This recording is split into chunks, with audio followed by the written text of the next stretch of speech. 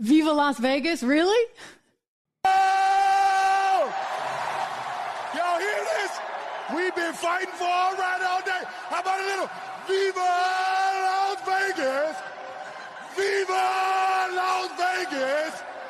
Viva!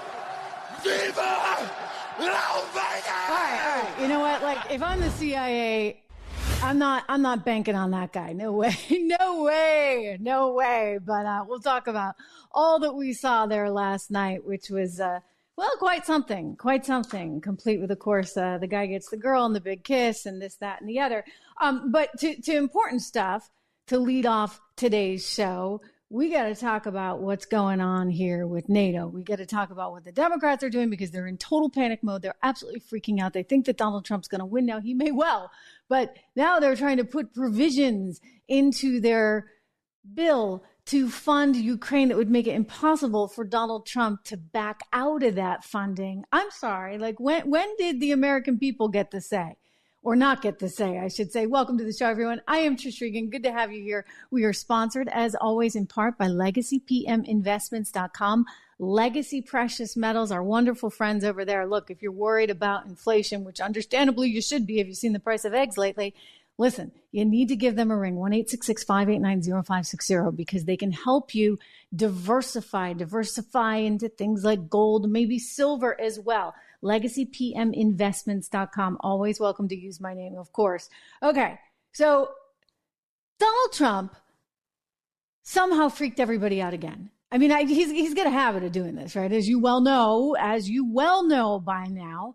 Well, he said some things down in South Carolina at a rally, and he might have been joking around a little bit. He shared part of a personal conversation, which we can only assume was with Vladimir Putin. And I think you need to hear it. And then more importantly, you need to hear the response to it. Let's listen to Donald Trump in South Carolina. They asked me that question. One of the presidents of a big country stood up and said, well, sir, if we don't pay and we're attacked by Russia, will you protect us? I said, you didn't pay? You're delinquent? He said, yes, let's say that happened. No, I would not protect you. In fact, I would encourage them to do whatever the hell they want. You got to pay. You got to pay your bills. Okay. There you go. There you have it. You know, this was a sticking point for him all along. Remember how annoyed he was? He's like, I don't get it. Like, why are we, the military to the world, helping to ensure everybody else's safety? Why aren't they paying their fair share? I mean, why are we spending such a large percentage of our overall GDP, our overall economy, compared to, look at Germany, look at France. Nobody's willing to take it on. And so this was part of his mantra all along, and it drove people crazy because they're like, wait a second, but we've always done this. And you know what? He was absolutely right. I'm going to just tell you right now, like, we don't have the money. Thank you very much. We are not what we once were, as they say. I think there's a country song like that. We're just not. And so with this enormous debt, which keeps escalating, hence my shout out to Legacy Precious Metals earlier, with this enormous debt, 34 trillion and counting, we don't have the ability to just keep funding all of these security operations all around the world. It makes sense that if you want us there, hey, you're going to chip in too. And so Donald Trump driving that point home over the weekend in South Carolina, and oh my gosh, did this ignite a you-know-what storm, shall we say, led by head of the Shift Show. First of all, here's a New York Times report that came out immediately. He's favoring our enemies, favoring foes over friends. Trump threatens to upend international order. Yeah, maybe then they'll pay. I mean, I'm just saying, maybe then they will actually pay. What are they supposed to contribute? Some certain percentage of their GDP, and they're way behind, certainly in Germany and in France and other locations. So the New York Times was like, oh my gosh, this is, the end of the international world order as we know it, because he made this little comment in South Carolina. I don't think it's entirely different from some of the things we've otherwise heard him say. It's just that it's the latest and greatest, and they're desperate. They're searching. So the star of the Shift Show, that would be Adam Schiff, the congressman from California, he was all over Twitter saying, Oh, Reagan would be so upset. Trump bragged that he'd encourage Russia to, quote, do whatever the hell they want to our NATO allies if they didn't spend enough on defense. He's more interested in aggrandizing himself and pleasing Putin than protecting our allies. It would make Reagan, it would be enough to make Reagan ill. I'm not so sure about that, guys. Again, you're inferring a lot, but I do think there's something to be said for Trump saying, you know what? We can't afford it. Now, maybe he's bluffing. Maybe that's all it is. But I do think that the European nations started paying more in terms of whatever they had to give to NATO under the Trump administration. And I would imagine if Donald Trump were back there, then guess what? They would pay again. But Adam Schiff is mad. And then, CNN's mad. The chief foreign correspondent over there, Christiane Amanpour, who I do believe has lived in the United States since she was like 10, yet still speaks with this really affected, fancy accent. Here is Ms. Christiane Amanpour this morning on CNN saying how bad this was. Christiane, while you're here, I need your take on Trump over the weekend and what he said about NATO and sort of the door he opened for Russia and the reaction of world leaders to that you're hearing.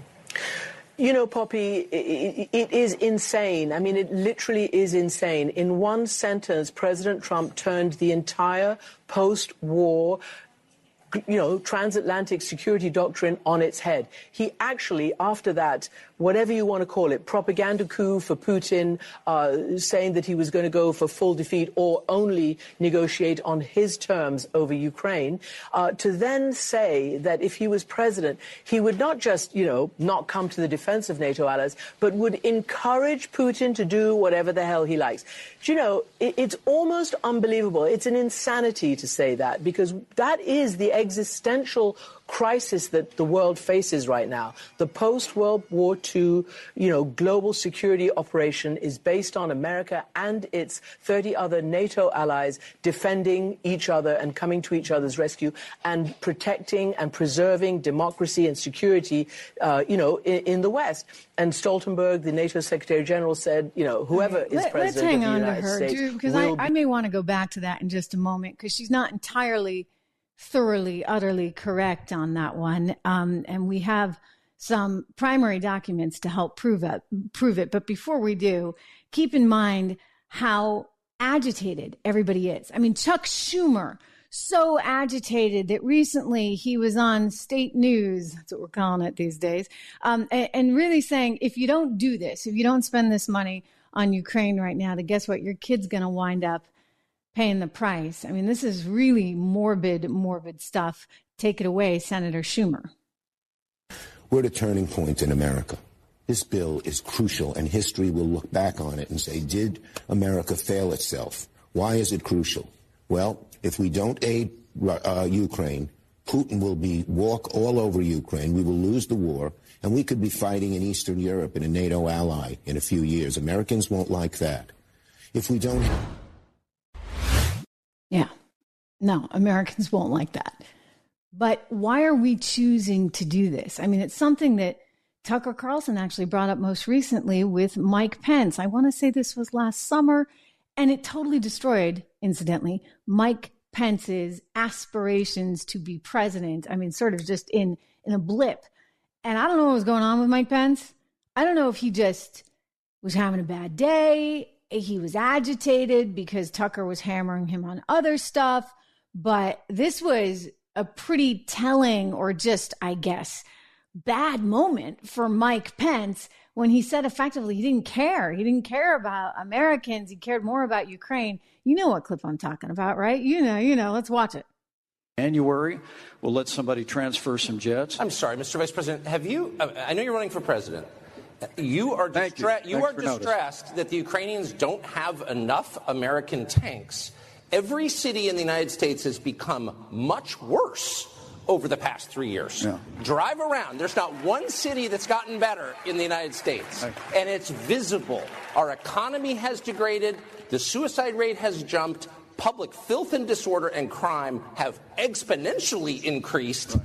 And yet your concern is that the Ukrainians, a country most people can't find on a map, who've received tens of billions of U.S. tax dollars don't have enough tanks. I think it's a fair question to ask, like, where's the concern for the United States in that? Well, it's not my concern. Tucker, I've heard that routine from you before, but that's not my concern. I mean, he doubled down on it. It's not my concern. I've heard that routine from you before. It's not my concern. Hey, listen, buddy, it's got to be your concern. You got to be careful about how the people of the United States are represented, right? You're not just out there stomping for Ukraine. Thank you very much. Anyway, they won $60 billion. And I want to share with you a memo that just crossed right now. J.D. Vance, he's actually flagging this one. He claims, this is the Senator, J.D. Vance is claiming in a memo to his Republican colleagues that there is an impeachment time bomb buried in the bill's text in the case that Trump should try to halt funding for Ukraine while president of the United States. So in other words, this is their way of saying, okay, if we get this through and we get this $60 billion, it doesn't matter who's going to be president. We're going to make sure that it comes through no matter what. According to J.D. Vance, his interpretation of this is, quote, the supplemental represents an attempt by the foreign policy blob deep state to stop President Trump from pursuing his desired policy. And if he does so anyways, to provide grounds to impeach him and undermine his administration. This is, again, J.D. Vance just now, moments ago, writing in a memo calling for all Republicans to oppose this bill's passage. This bill that would allocate $60 billion to Ukraine. It's part of a larger bill overall, $95.3 billion total, includes some help for Israel as well as assistance for Palestinians in Gaza, the West Bank, and as well as funds for U.S. allies in the Indo-Pacific. So again, let me go back to his memo. Vance is contending that the foreign aid bill includes basically all this foreign military financing in Ukraine, as well as a Ukraine security assistance initiative from which Donald Trump will not be able to get out from under. So even if he comes into office, he's elected, he comes in and says, you know what, I don't want this war going on with Ukraine. According to JD's interpretation of the bill, he's not going to have much of a choice, right? So there's this impeachment time bomb. We need to look further into that, again, with the specific language that he's citing. But if that's the case, it shows you just the level of hysteria, the level of panic right now that Donald Trump is going to do something that they don't want him to do. But here's the thing. Keep in mind that there's a lot of spin in both directions going on. And it's why it's so critical and so important to go back to what we like to call in history circles as primary sources, right? What was going on at the time some of these deals were made? What did we seem to promise to Russia? I mean, if you listen to Putin and you listen to that 2-hour-long plus interview that Tucker Carlson just did at the Kremlin with Vladimir Putin, then what you hear from that is somebody who is really pretty perturbed, pretty annoyed, pretty distressed that, in his words, the U.S. didn't follow through with its promises. In other words, as Russia sees it, as Putin sees it, when that wall came down, guess what? We were not there to then pick fights with Russia. We were not there to encroach on their border. Ukraine was going to be this territory that we didn't actually infringe upon, right? With NATO, it would be like if the Chinese suddenly showed up in Mexico, which, by the way, I kind of think they've been doing, just saying. We have our Monroe Doctrine, which is supposed to mean that we take precedence, right, in our own hemisphere. Well, Russia felt the same way. And what's fascinating is I went back and I looked. So, you know, for the political scientists out there, George Kennan was kind of an architect and diplomat, if you would, of all of this going on during the Cold War and helped to negotiate the wall coming down. So there was a piece in 1998 written by none other than Tom Friedman, who I don't know as he would actually say some of these things today, but he actually was pretty harsh on some of the efforts to encroach upon Russia's border back then. And he quotes George Kennan. This is absolutely fascinating. I want to share this with you. So first of all, the article, really great. I mean, 1998, New York Times, one of the best quotes in there is when Kennan says, and he's like 90 some odd years old at this point. He's talking to Tom Friedman on the phone. He said, I think it would be the beginning of a new Cold War. He's talking about if we were to move, right, more aggressively with NATO to protect some of those other countries like Ukraine, I think it would be the beginning of a new Cold War. I think the Russians will gradually react quite adversely, and it will affect their policies.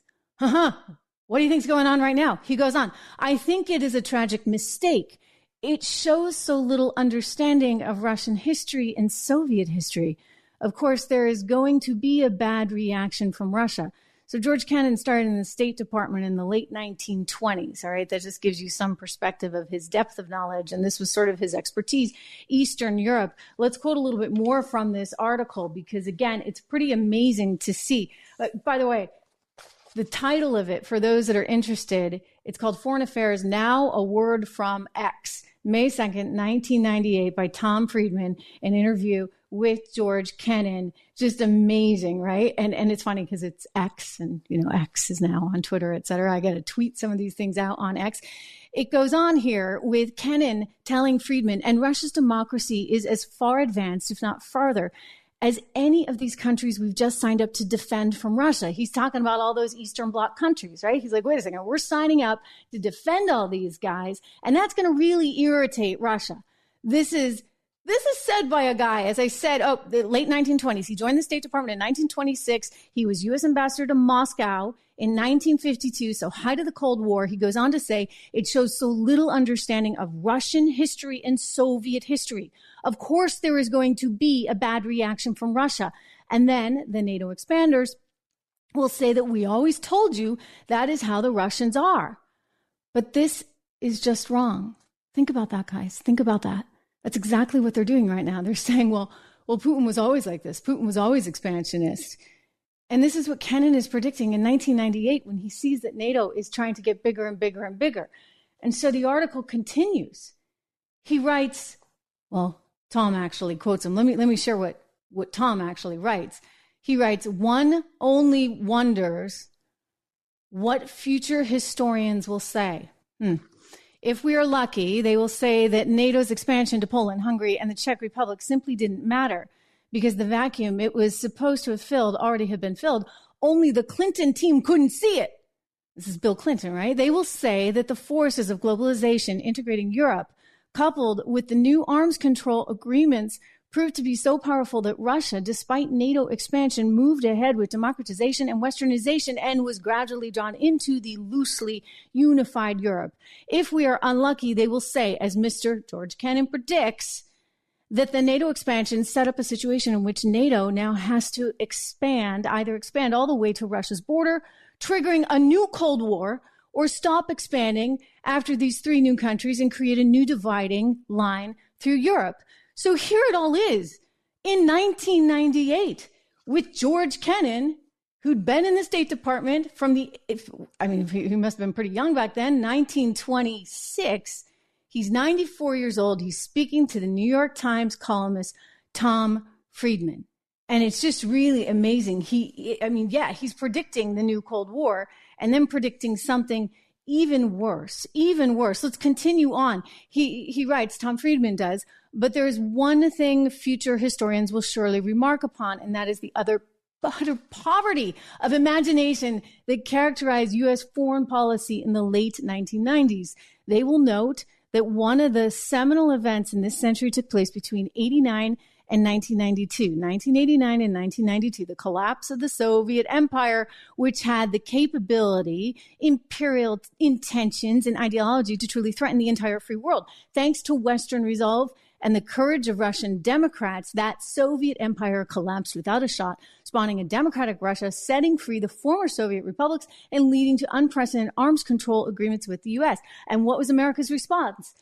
It was to expand the NATO Cold War alliance against Russia and bring it closer to Russia's borders. What? Because we couldn't live without a Cold War? Do we just have to have that? Because, hey, that's a lot of money, a lot of ka-ching going back and forth. When you have something like the Cold War, what are you going to do? Like the bottom falls out from under, right? All those. I'm just saying it's very interesting because they're trying to tell you right now that no, this was never, ever, ever, ever promised. In fact, if you do a Google search, as I did, and you try and figure out, did we, the United States, promise Russia that we would not encroach with NATO on its borders? something which I can remember like learning about in real time. and now it's like they gaslight you, because when you go and search it on the internet, Harvard comes up, Brookings comes up, these fact checks come up. They're like, no, we never promised this. So I said, all right, I'm going back to the primary sources. Yeah, it looks like we did promise this. And not only did we promise this, you've got the architect of so much that was happening during this time, right? Who was actually the ambassador to Moscow during the Cold War, saying, if you expand NATO, you are going to have a humongous problem. And that's exactly what we have right now. I mean, this is great. Friedman's pretty harsh. He writes, what was America's response? It was to expand the NATO Cold War alliance against Russia and bring it closer to Russia's borders. Yes, tell your children and your children's children that if you lived in the age of Bill Clinton and William Cohen and the age of Madeleine Albright and Sandy Berger, the age of Trent Lott and Joe Lieberman, and you were too present at the creation of the post-Cold War order, when these foreign policy titans put their heads together and produced a mouse. We are in the age of midgets, he writes. The only good news is that we got here in one piece because there was another age, one of great statesmen who had both imagination and courage, which clearly we don't have right now. And we're trying to sort of rewrite history in the process. And you say to yourself, why? Why? Is it that important that we just have an enemy, a foe out there to keep the whole spigot going and operational? You wonder. I mean, here's Putin trying. He doesn't plead his case very well, which, by the way, Tucker totally admits to. He's like, I kind of expected him to be a little bit more forthcoming and lay it out. He did lay out a lot of history, like 800 years worth of history, but it's clear he really feels as though those territories should be Russia, and he does feel as though his borders were encroached upon. And if you listen to what actually was going down at the time, it certainly seems that way. But let's listen to Putin. At a meeting here in the Kremlin with the outgoing President Bill Clinton, right here in the next room, I said to him, I asked him, Bill, do you think if Russia asked to join NATO, do you think it would happen? Suddenly he said, it's interesting. I think so. But in the evening, when we met for dinner, he said, I've talked to my team. No, it's not possible now. You can ask him. I think he will watch our interview. He'll confirm it. I wouldn't have said anything like that if it hadn't happened. Okay. Were you sincere? It's impossible now. Would you have joined NATO? Look, I asked the question, is it possible or not? And the answer I got was no. If I was insincere in my desire to find out what the leadership position was... But if he had said yes, would you have joined NATO? If he had said yes, the process of rapprochement would have commenced, and eventually it might have happened if we had seen some sincere wish on the other side of our partners. But apparently there was no sincere wish. There really wasn't, because there were a lot of other forces at play. And this is, when we start getting worried about the system that exists, the system that is already in place, and you just elect somebody who kind of comes in as a figurehead every 4 years, well, that's what Americans start to worry about. Look, I'm just going to tell you, there was definitely some kind of, it may not have been in writing, but there was some kind of consensus and agreement that we were not going to move forward towards Russia's borders. And for whatever reason, we decided that no, we needed to have more and more of these former European, Eastern European countries in NATO, and we were going to defend them. But defend them against what exactly? And that's what you kind of need to get at, because, hey, I mean, here he is saying he would have joined with the supposed foes. Putin would have joined NATO. I mean, well then what do you got going on, right? Then what does NATO exist for, so to speak? So they for whatever reason, have encouraged this tension. And now that somebody is on the journalist stage trying to diffuse some of this tension, I don't know, is Tucker's necessarily trying per se to diffuse it, but he's at least trying to get some of the information out, because Putin is saying effectively that he would be willing under certain circumstances to end this war right now. And Tucker's getting that message out, but everybody's really, really angry about it. I mean, I look at it, I've told you guys this before, as a journalist and say, but we need more information. We need all the information we can get. If he's going to sit down for 2 hours with Vladimir Putin, I'll take it. I know that Vlad's got his spin. I know that Joe's got his spin. I know Trump's got his spin. I know everybody has their spin, right? Like, we're all adults here. We can digest it, understanding the narrative that they're trying to pitch. But the idea that you're going to somehow hold that narrative from us, well, then I consider that pretty problematic. Highly, highly problematic. But, hey, who am I? I'm just another one of Tucker's former colleagues. Didn't always see eye to eye with him. Still don't always see eye to eye with him. But again, as a journalist, as somebody who's hungry for information, this was absolutely the right call and the right thing to do. But don't tell that to CNN or our former colleague, Chris Wallace. My gosh, he's having an absolute fit because Tucker got the interview and not him. I mean, I don't know. I mean, again, if you're just interested in information, you ought to be able to say, okay, so what? Like, there's a bias there. Just like, Chris, when you sit down with Joe Biden, there's a bias there too. Just saying. So here he is. Listen to his little spiel going off on his former Fox colleague right here. Tucker Carlson showed up in Moscow this week to interview Vladimir Putin. It turned out to be anything but an interview. Putin droned on for 2 hours and 7 minutes while Tucker sat there like an eager puppy. Occasionally, but rarely, he got in a question, like this one about the power of the deep state in Washington. It sounds like you're describing a system that's not run by the people who are elected in your telling. That's right. That's right. But more telling than what Tucker asked is what he didn't ask. Nothing about why Putin invaded a sovereign country. Nothing about targeting civilians. Nothing about Russian war crimes. A reporter can ask Putin a tough question if he wants a real interview.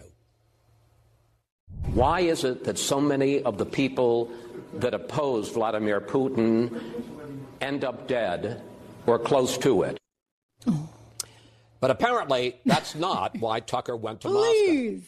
During the Cold War, gullible Westerners who spread Soviet propaganda were dismissed as useful idiots. But calling Tucker that is unfair to useful idiots. No, he's made a cynical decision to chase MAGA's affection for dictators. And what better way to cash in than Putin's Kremlin? Wow. Ouch. Gave himself a little pat on the back for his interview with Vladimir Putin back in 2018. I can't help but think that this was a little bit motivated by his own ego because, again, let's get back to this. In the spirit of all the information we can get, shouldn't we want it? Shouldn't we hear it? Shouldn't we hear everybody out and understand the bias from which they come from and leave it up to the American people and other journalists and other commentators to look at this with a cold eye and say, okay, this is what I think, this is what I don't think. But no, apparently some of these journalists don't think that you're smart enough. You're not smart enough to look at that and be able to figure out what's what. They think that you're not smart enough to go and seek out all sides, that you're just going to be spoon-fed whatever Tucker Carlson tries to spoon-feed you. And by the way, he didn't really spoon-feed. If you watch his entire thing, including the clip after, we have it, by the way, behind the scenes. If you watch that, he makes it very clear. He's not trying to, stump for Putin in any way, but he is trying to get information out there. I thought about it myself, and I thought, okay, well, are my own biases clouding this in some way, shape, or form? And I thought, well, if MSNBC sat down with the Ayatollah, how would I feel about that?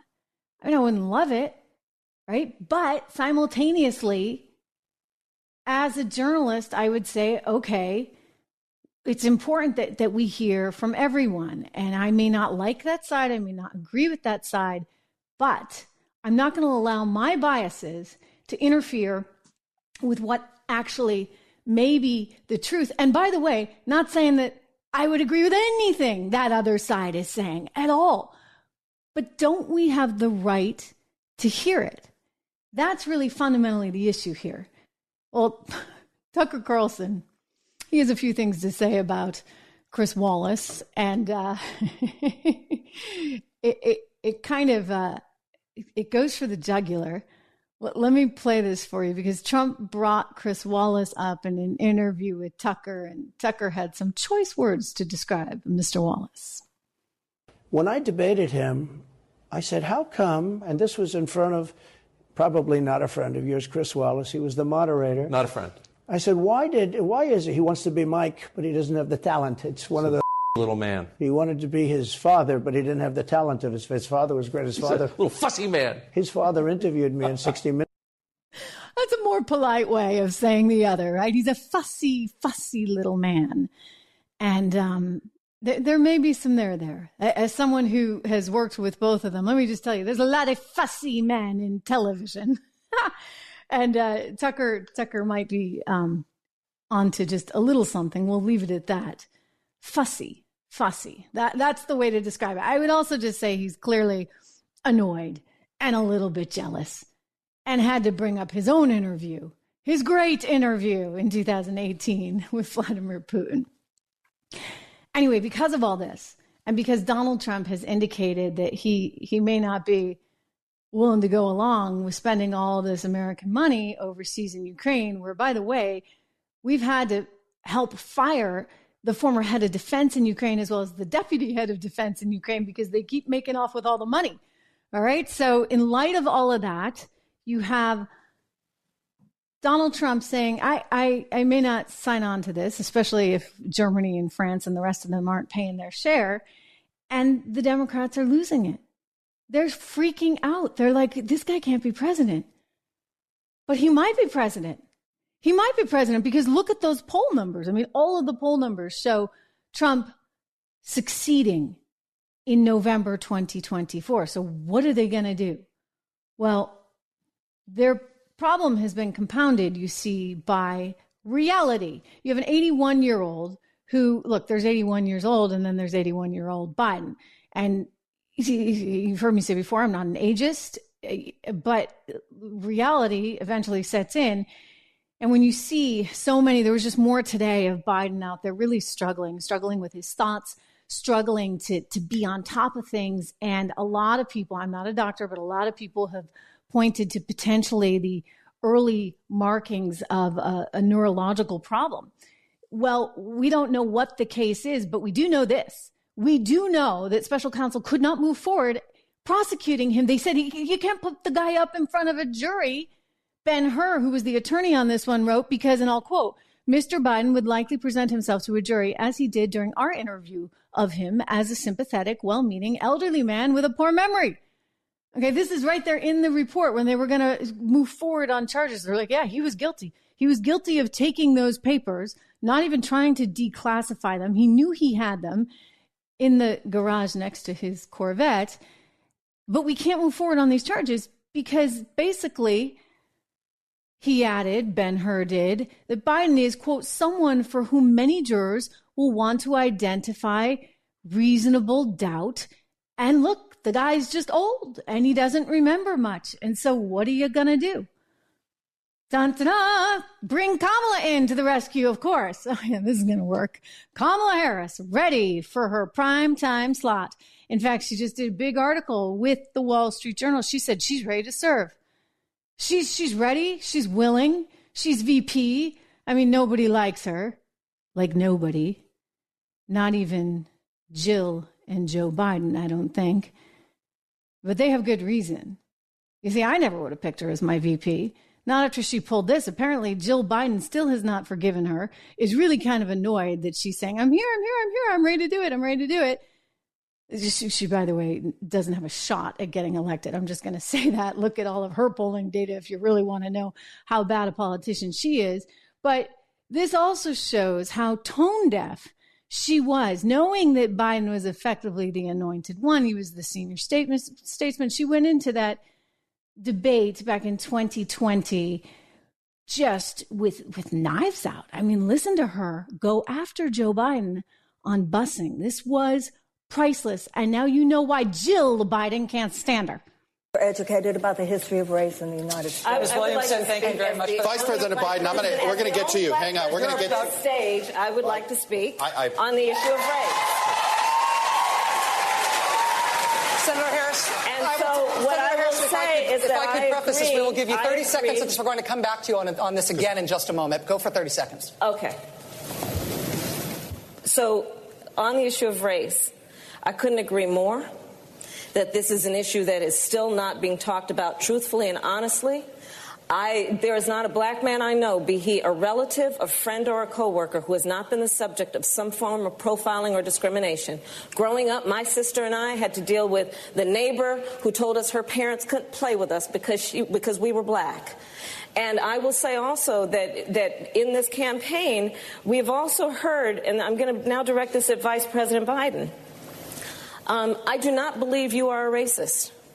And I agree with you when you commit yourself to the importance of finding common ground. Mm-hmm. But I also believe, and it's personal, and I was actually it was hurtful to hear you talk about the reputations of two United States senators who built their reputations and career on the segregation of race in this country. And it was not only that, but you also worked with them to oppose busing.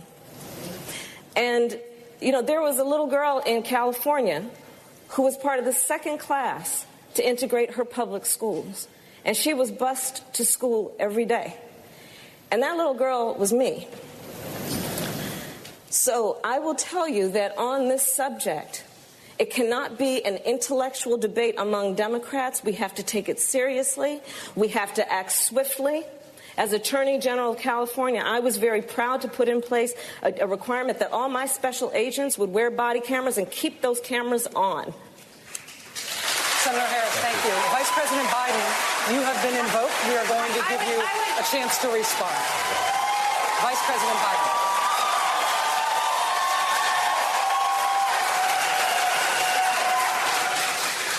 It's a mischaracterization of my position across the board. I did not praise racist. That is not true, number one. Number two, if we want to have this campaign litigated on who supports civil rights and whether I did or not, I'm happy to do that. I was a public defender. I didn't become a prosecutor. I came out and I left a good law firm to become a public defender when in fact my city was in flames because of the assassination of Dr. King. Number one. Number two, as the Vice President of the United States, I work with a man who, in fact, we work very hard to see to it. I'm not going to bore you with the whole shebang, but the point being that they had this mashup and they don't really get along. Okay. And Jill Biden, the president's wife, has never forgiven Kamala for that. I'm still stunned that he chose her to be the VP. I mean, that's, that shows her true colors. And then you got this problem that, she can't string a sentence together. How much word salad have we heard out of Kamala Harris? I think it's very important, as you have heard from so many incredible leaders, for us at every moment in time, and certainly this one, to see the moment in time in which we exist and are present, and to be able to contextualize it, to understand where we exist in the history and in the moment as it relates not only to the past but the future. She's all over the place. We could just pull those clips all day long for you, right? You want to talk about neurological challenges. I think Kamala suffers some of her own, shall we say, in terms of how she's able or not able to string words together. But nope, she's ready. She's ready. She said she can take center stage. Big article in the Wall Street Journal, big exclusive interview. She's ready for it. And again, Jill Biden is not very happy about this. She actually sent a letter out via email to Democrat donors in which she really was pretty scathing on that special counsel's report about her husband. Now, you can understand she wants to defend him, but it's gotten really hard to defend. She said Joe is 81. That's true. This is Jill Biden, but he's 81, doing more in an hour than most people do in a day. Joe has wisdom, empathy, and vision. His age with his experience and his expertise is an incredible asset, and he proves it every day. So they're going to have to double down on age is good, right? She does point out that she thinks that this was a politicized attack on her husband. This is kind of like the James Comey moment, right? They're going to say that Mr. Ben-Hur was pulling a political attack, which I think he was just, a lawyer saying there's no way we're going to get a jury to convict, so why are we going to bother? She writes, we should give everyone grace, and I can't imagine someone would try to use our son's death to score political points. If you've experienced a loss like that, you know that you don't measure it in years, you measure it in grief. So the concern is that he doesn't remember exactly his son's death and the details around that. So look, they can try putting Kamala up. Good luck. I don't know what they're going to do. I really don't know what they're going to do. I think it's going to be harder than you think to get rid of Joe. He is actually in the Oval Office, and he's a little belligerent. And so they can have a whole team around him and say, you got to leave, you got to leave, you got to leave. But if he's not willing to leave, guess what? He's not going to leave.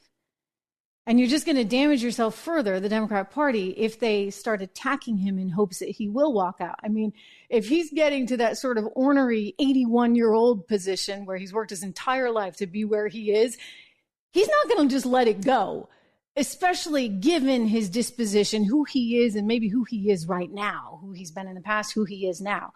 So, go for it. Try with Kamala. But I think the reality that everybody needs to keep in mind is that on the ticket, it's going to be Trump versus Kamala, because Joe Biden's probably not going to make it should he be elected. I mean, I hate to say things like that, but the mental competency is going to continue to deteriorate. So knowing that, the voting public is going to say, do I vote for Kamala or do I vote for Trump? And by the way, that's really good news for the Trump camp, because they'll take that trade all day long. Kamala is not really that electable. Okay, I promised we'd talk about the Super Bowl. Viva Las Vegas, baby, right? That was Travis Kelce last night screaming at the top of his lungs after winning that big trophy. What do you think? Was this some kind of orchestrated event? I don't really think so. But I don't know how to explain this one. Did you see his outfit? Did you guys see this outfit? He walked into the Super Bowl stadium dressed, a whole lot of flashy stuff, like a sequin suit of some kind. So my advice to Taylor Swift right now, get out while you can, because when your guy's wearing more sequins than you are, that's a problem. Combined with, this. Could you guys figure out what he was saying? Any idea what he was saying when he was screaming at his coach, Andy Reid, something about put me in, and maybe some obscenities were in there too? That's the word on the street anyway. He's really angry. So, anger management issues there between the sparkles and the anger. I don't know. I don't think he's quite the catch. I think there's something just kind of off about this whole relationship. I'm not like a conspiracy theorist. I don't think that's what it was. I don't think that it was all designed to help Biden. I think that maybe she felt that it was helpful for her career, and he's certainly realizing it's super helpful for his career to have her by the side. And the NFL is like, yes, baby, yes, right? Because suddenly they're relevant in ways that they just weren't before, and people kind of had it with the NFL, and so all of a sudden they're getting a whole new demo. I hope Taylor's getting something out of it. I'm just saying, she's a smart business person and all that, because, an appearance fee for someone like Taylor Swift to show up at these things and drive ratings and actually bring her young teenage girl demographic into the football arena like that, she ought to get something. Anyway, he won, and that's amazing. And now he wants to make it 3 times. And that's sort of what the Viva Las Vegas was about. So what do you guys think? I mean, Joe actually had a funny tweet. I know it's not him. It's probably some intern in the social media department. But did you see this with the eyes and everything? The eyes, it's exactly how we planned it. Do we have that, Drew? I want to show all the team members here. By the way, if you haven't signed up, try signing up. You can be a team member on the Trish Regan Show. Make sure you subscribe, you hit the like, you share, all of that good stuff. It's great to have you guys here. It really is. it was certainly an eventful weekend. I think the bottom line takeaway, though, is that Donald Trump is serious. He wants NATO to pay its share, and he's willing to walk away if they don't. This could hopefully bring some peace to the world. There we go. Just like we drew it up. And we'll leave it there.